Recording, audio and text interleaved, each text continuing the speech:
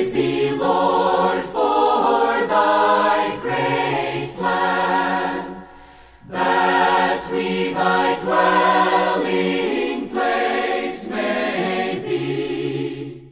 Welcome to Life Study of the Bible, provided by Living Stream Ministry and featuring the ministry of Watchman Nee and Witness Lee. Witness Lee served the Lord faithfully for more than 70 years, culminating with his exhaustive commentary on the entire Scriptures called Life Study of the Bible. We're happy to bring you recorded excerpts from his ministry. At the end of the program, we'll give you the website where you can find out more about the remarkable ministry of these two men. But for now, we hope you enjoyed today's program. To really understand the Bible, you might think that it takes great intellect or years of training and biblical education. Well, surely these may be helpful, but according to the Bible itself, what is most needed is what the Apostle Paul prayed for in his letter to the Ephesians, chapter 1, verse 17, that the God of our Lord Jesus Christ, the Father of glory, may give to you a spirit of wisdom and of revelation in the full knowledge of Him. What we need most is our spirit, and our spirit becoming a spirit of wisdom and revelation. We need such a spirit to see what is revealed in the two Old Testament books of 1 and 2 Samuel. Samuel begins with the story of a godly woman praying desperately to Jehovah that He would give her a son. And in this story, we begin to see again how God's economy is the central focus of the entire Bible. Francis Ball has joined us as we come to our second program in this new life study, and really a program today, Francis, where I think we'll see 1 Samuel from a kind of bird's eye view and the story of some of the significant characters. And there's more here in this book than just the story of Samuel, isn't there? There's a lot in these two books of Samuel, and it's amazing how these Old Testament books can be seen from a New Testament point of view, because it is something of the Spirit. This matter of history in the Old Testament is not just for our inquiring mind, right, but for nourishing our spirit. Samuel's one of those books, Francis, that becomes the subject matter for many good Sunday school Bible story classes. There are great stories in this book because there are great figures and great characters.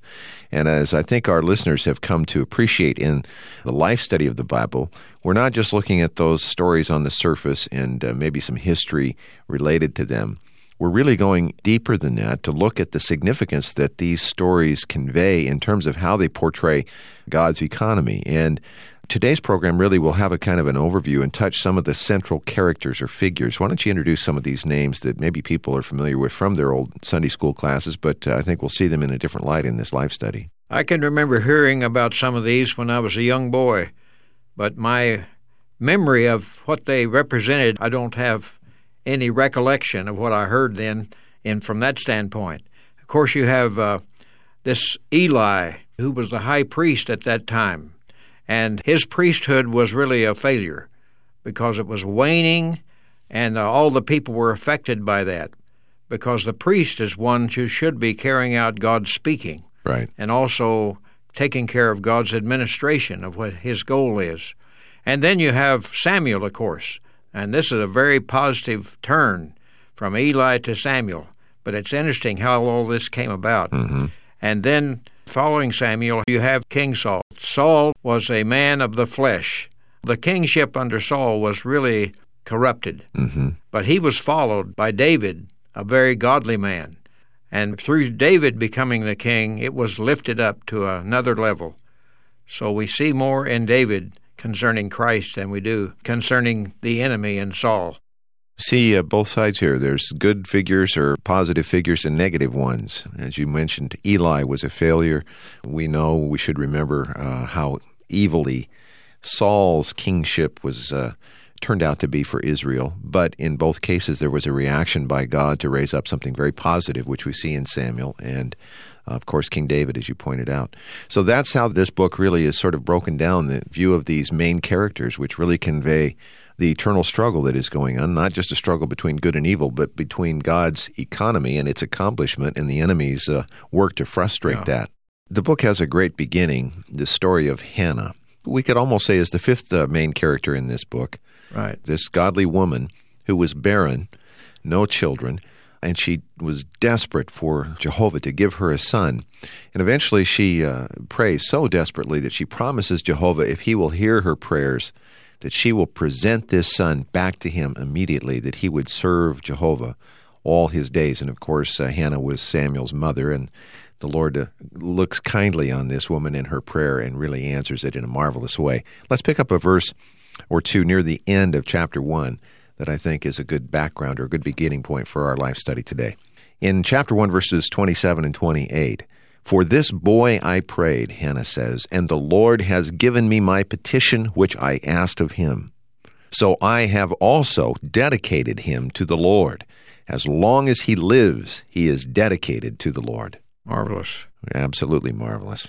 Let's join Witness Lee. We'll pick up this portion of his fellowship.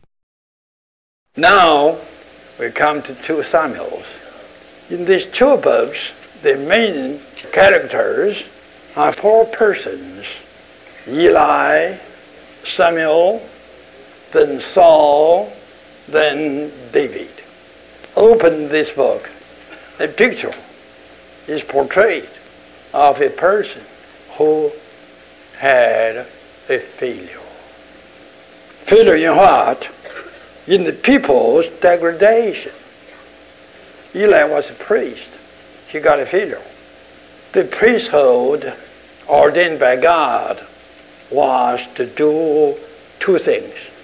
All the time to speak the word of God, and also, meantime, always to carry out God's administration, God's governmental dealing with his people.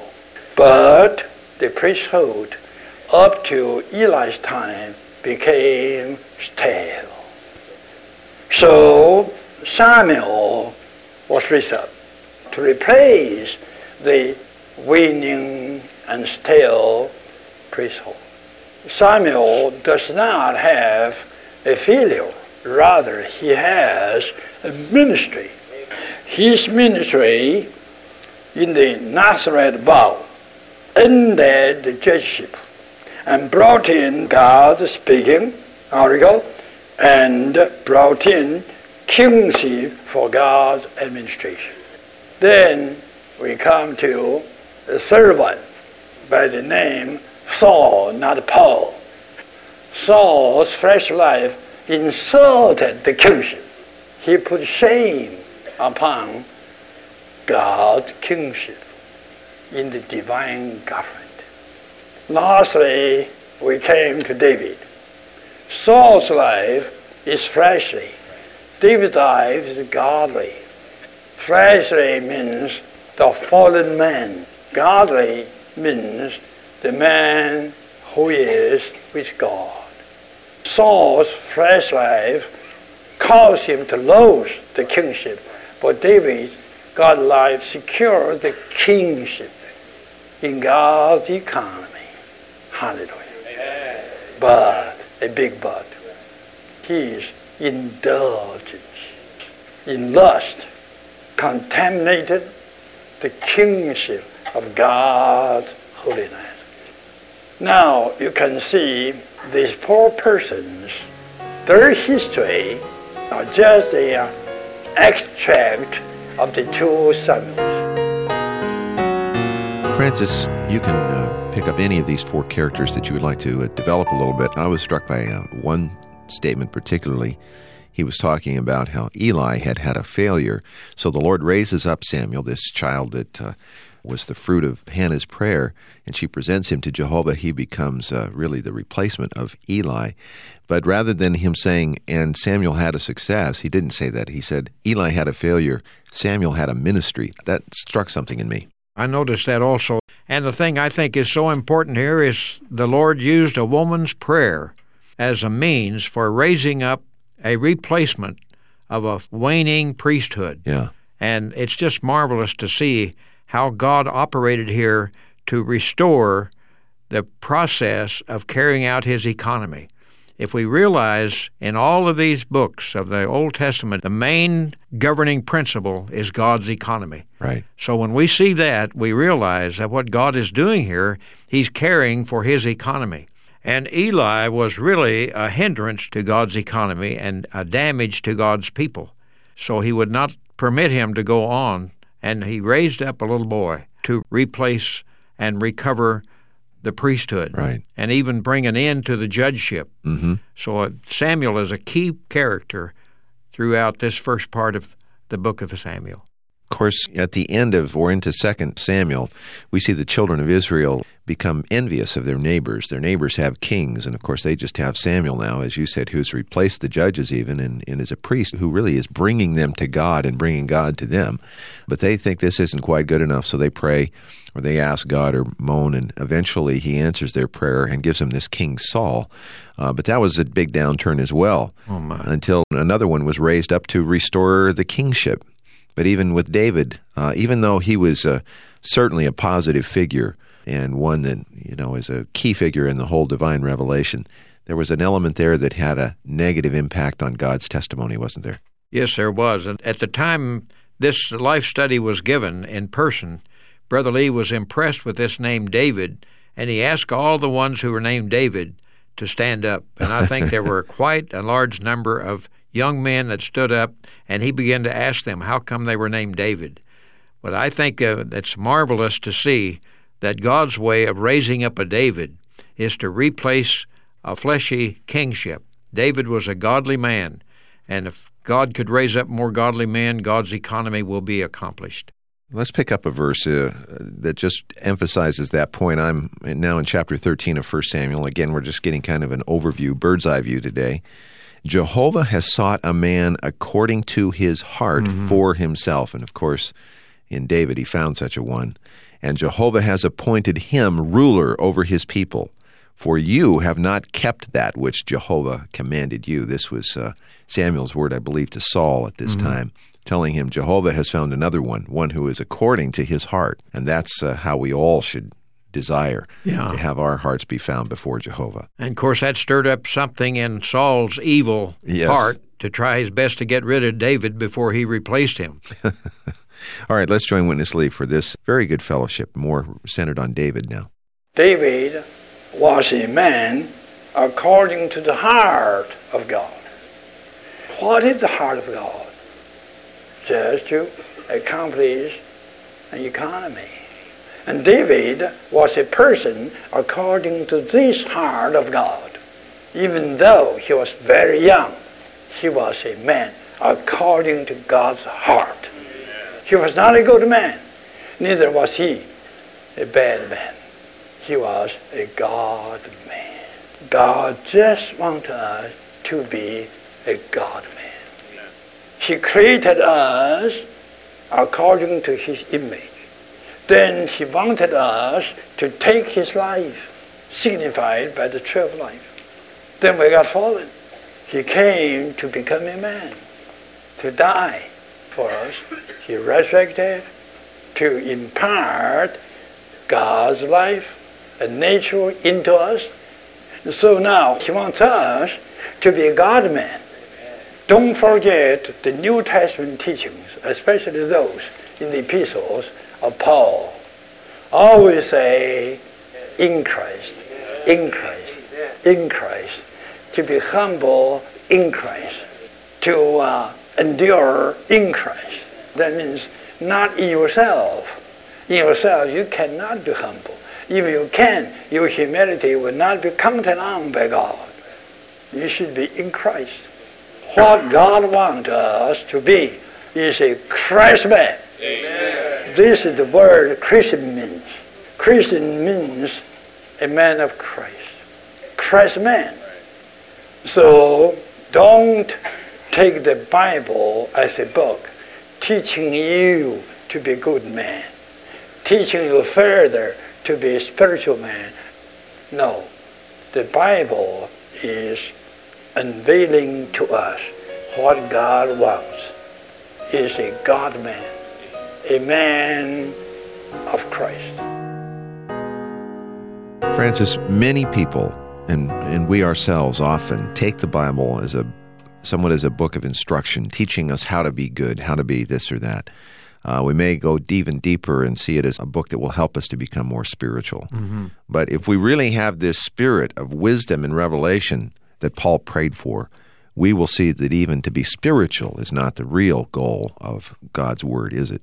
That's right, and I think this is so important because of the trend that Christian teaching has gone to try to encourage people to improve their way of living, improve their attitude, to do good to people, to take care of the poor. These are all very good things, right? And they should be a product of our living in Christ. But that's not the goal. The goal is for God to have God-men on the earth, those who are filled with Christ, to be Christ men. And that's the reason, as he pointed out, that so many of the points in the New Testament, especially Paul's epistles, speak so much about in Christ. In Christ. In Christ. If we could do things in Christ. Even Paul told the Corinthians, if I have forgiven anyone, I have forgiven them in Christ. Wow. It's not a matter of what we can do to try to be a forgiver, but what Christ can do in us. We use this phrase, we hear Witness Lee frequently use this phrase, that what God is after is not a good man, God is after a God-man. Right. And here I liked how he developed that thought a little bit.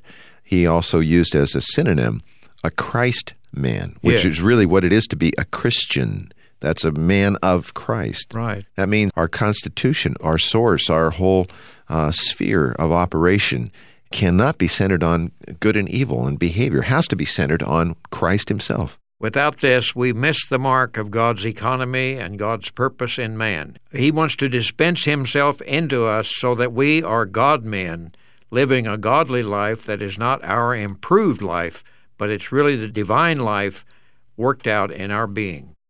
Francis, let's come back now to how we began the story today, looking at this woman, Hannah, who had been deprived of having children. And the Lord uses the circumstances, we'll see in this section, to create a desperation in her. And her prayer, the indication is, or the implication is, her prayer changes this time. No doubt she's been praying for years, but something about her prayer changes, as we see in this verse 11 in chapter 1. And she made a vow and said, O Jehovah of hosts, if you will indeed look upon the affliction of your female servant, and remember me, and not forget your female servant, but give to your female servant a male child, then I will give him to Jehovah for all the days of his life, and no razor will come upon his head. And this mention of no razor coming upon his head was a clear reference on Hannah's part back to the Nazirite vow that we saw in Numbers, indicating that she was presenting him under that principle. And this matter of a vow related to our service is the subject of our final section today. And it's very, very challenging and inspiring. Here's Witness Lee. The fulfillment of God's economy needs man's cooperation. You ask me, what should we do? We should do nothing, just cooperate with God. Amen. To cooperate means to be bound one with God. Many of you should have read Samuel chapter 1, right? Samuel's mother, Hannah. She was in a situation, so he had no way to go on. He was forced to pray, Lord, you must give me a son. Actually, it was God who initiated the whole scene.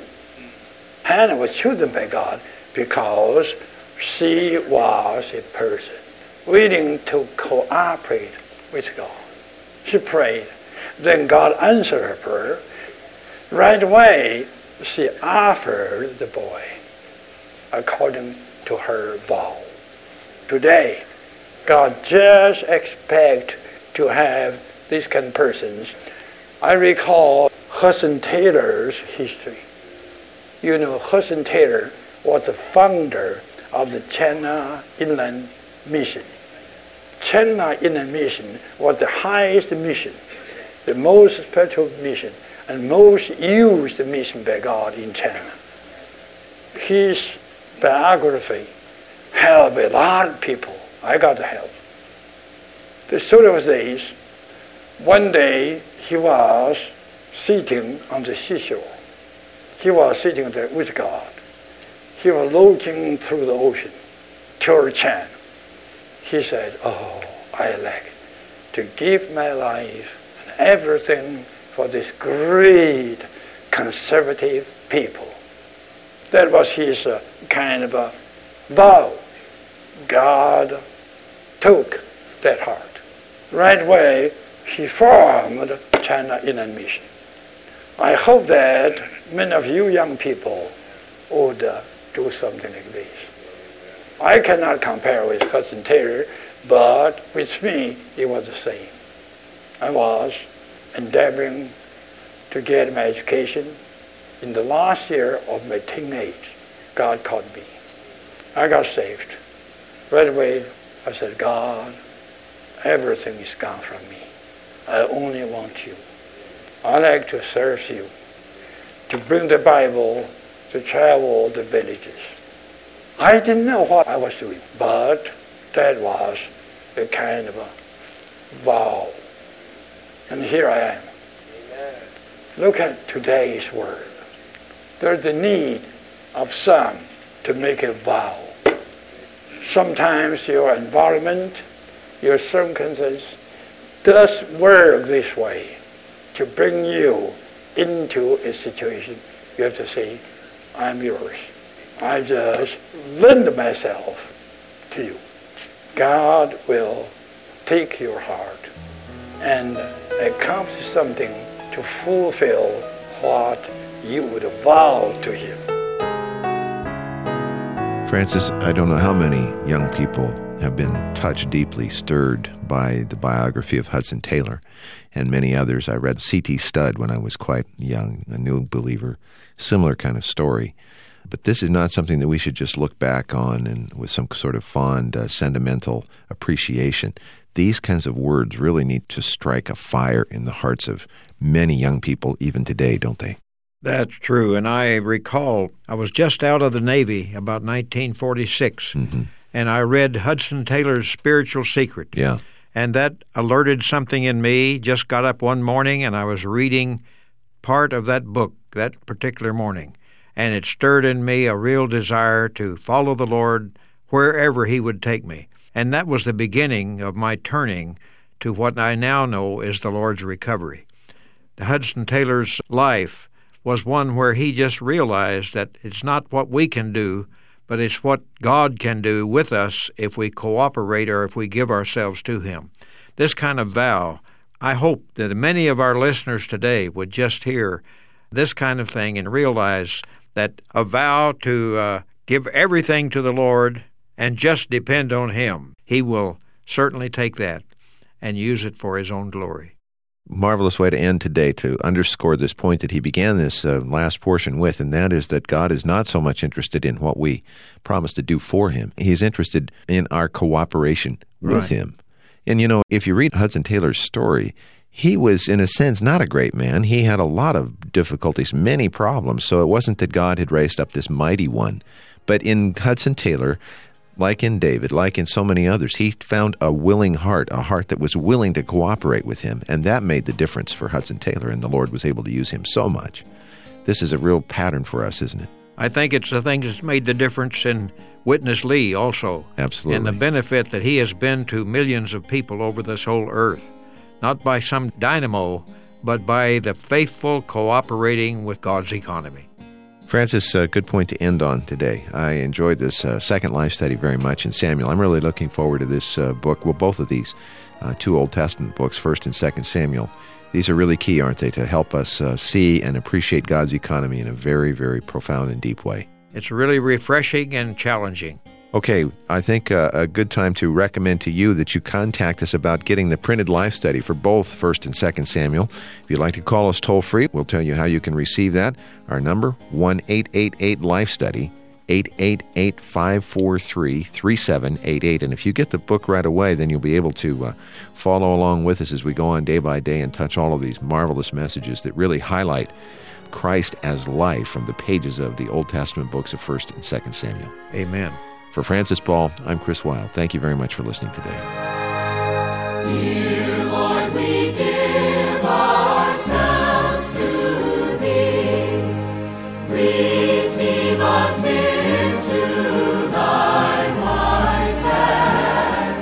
Thank you for listening to Life Study of the Bible with Witness Lee, produced by Living Stream Ministry. Living Stream Ministry is dedicated to the works of Watchman Nee and Witness Lee, two co-laborers with the Lord in China during the first half of the 20th century. After World War II, Watchman Nee sent Witness Lee to carry out this ministry in Taiwan. Later, the Lord led him to the United States and eventually to the rest of the world before he went to be with the Lord in 1997.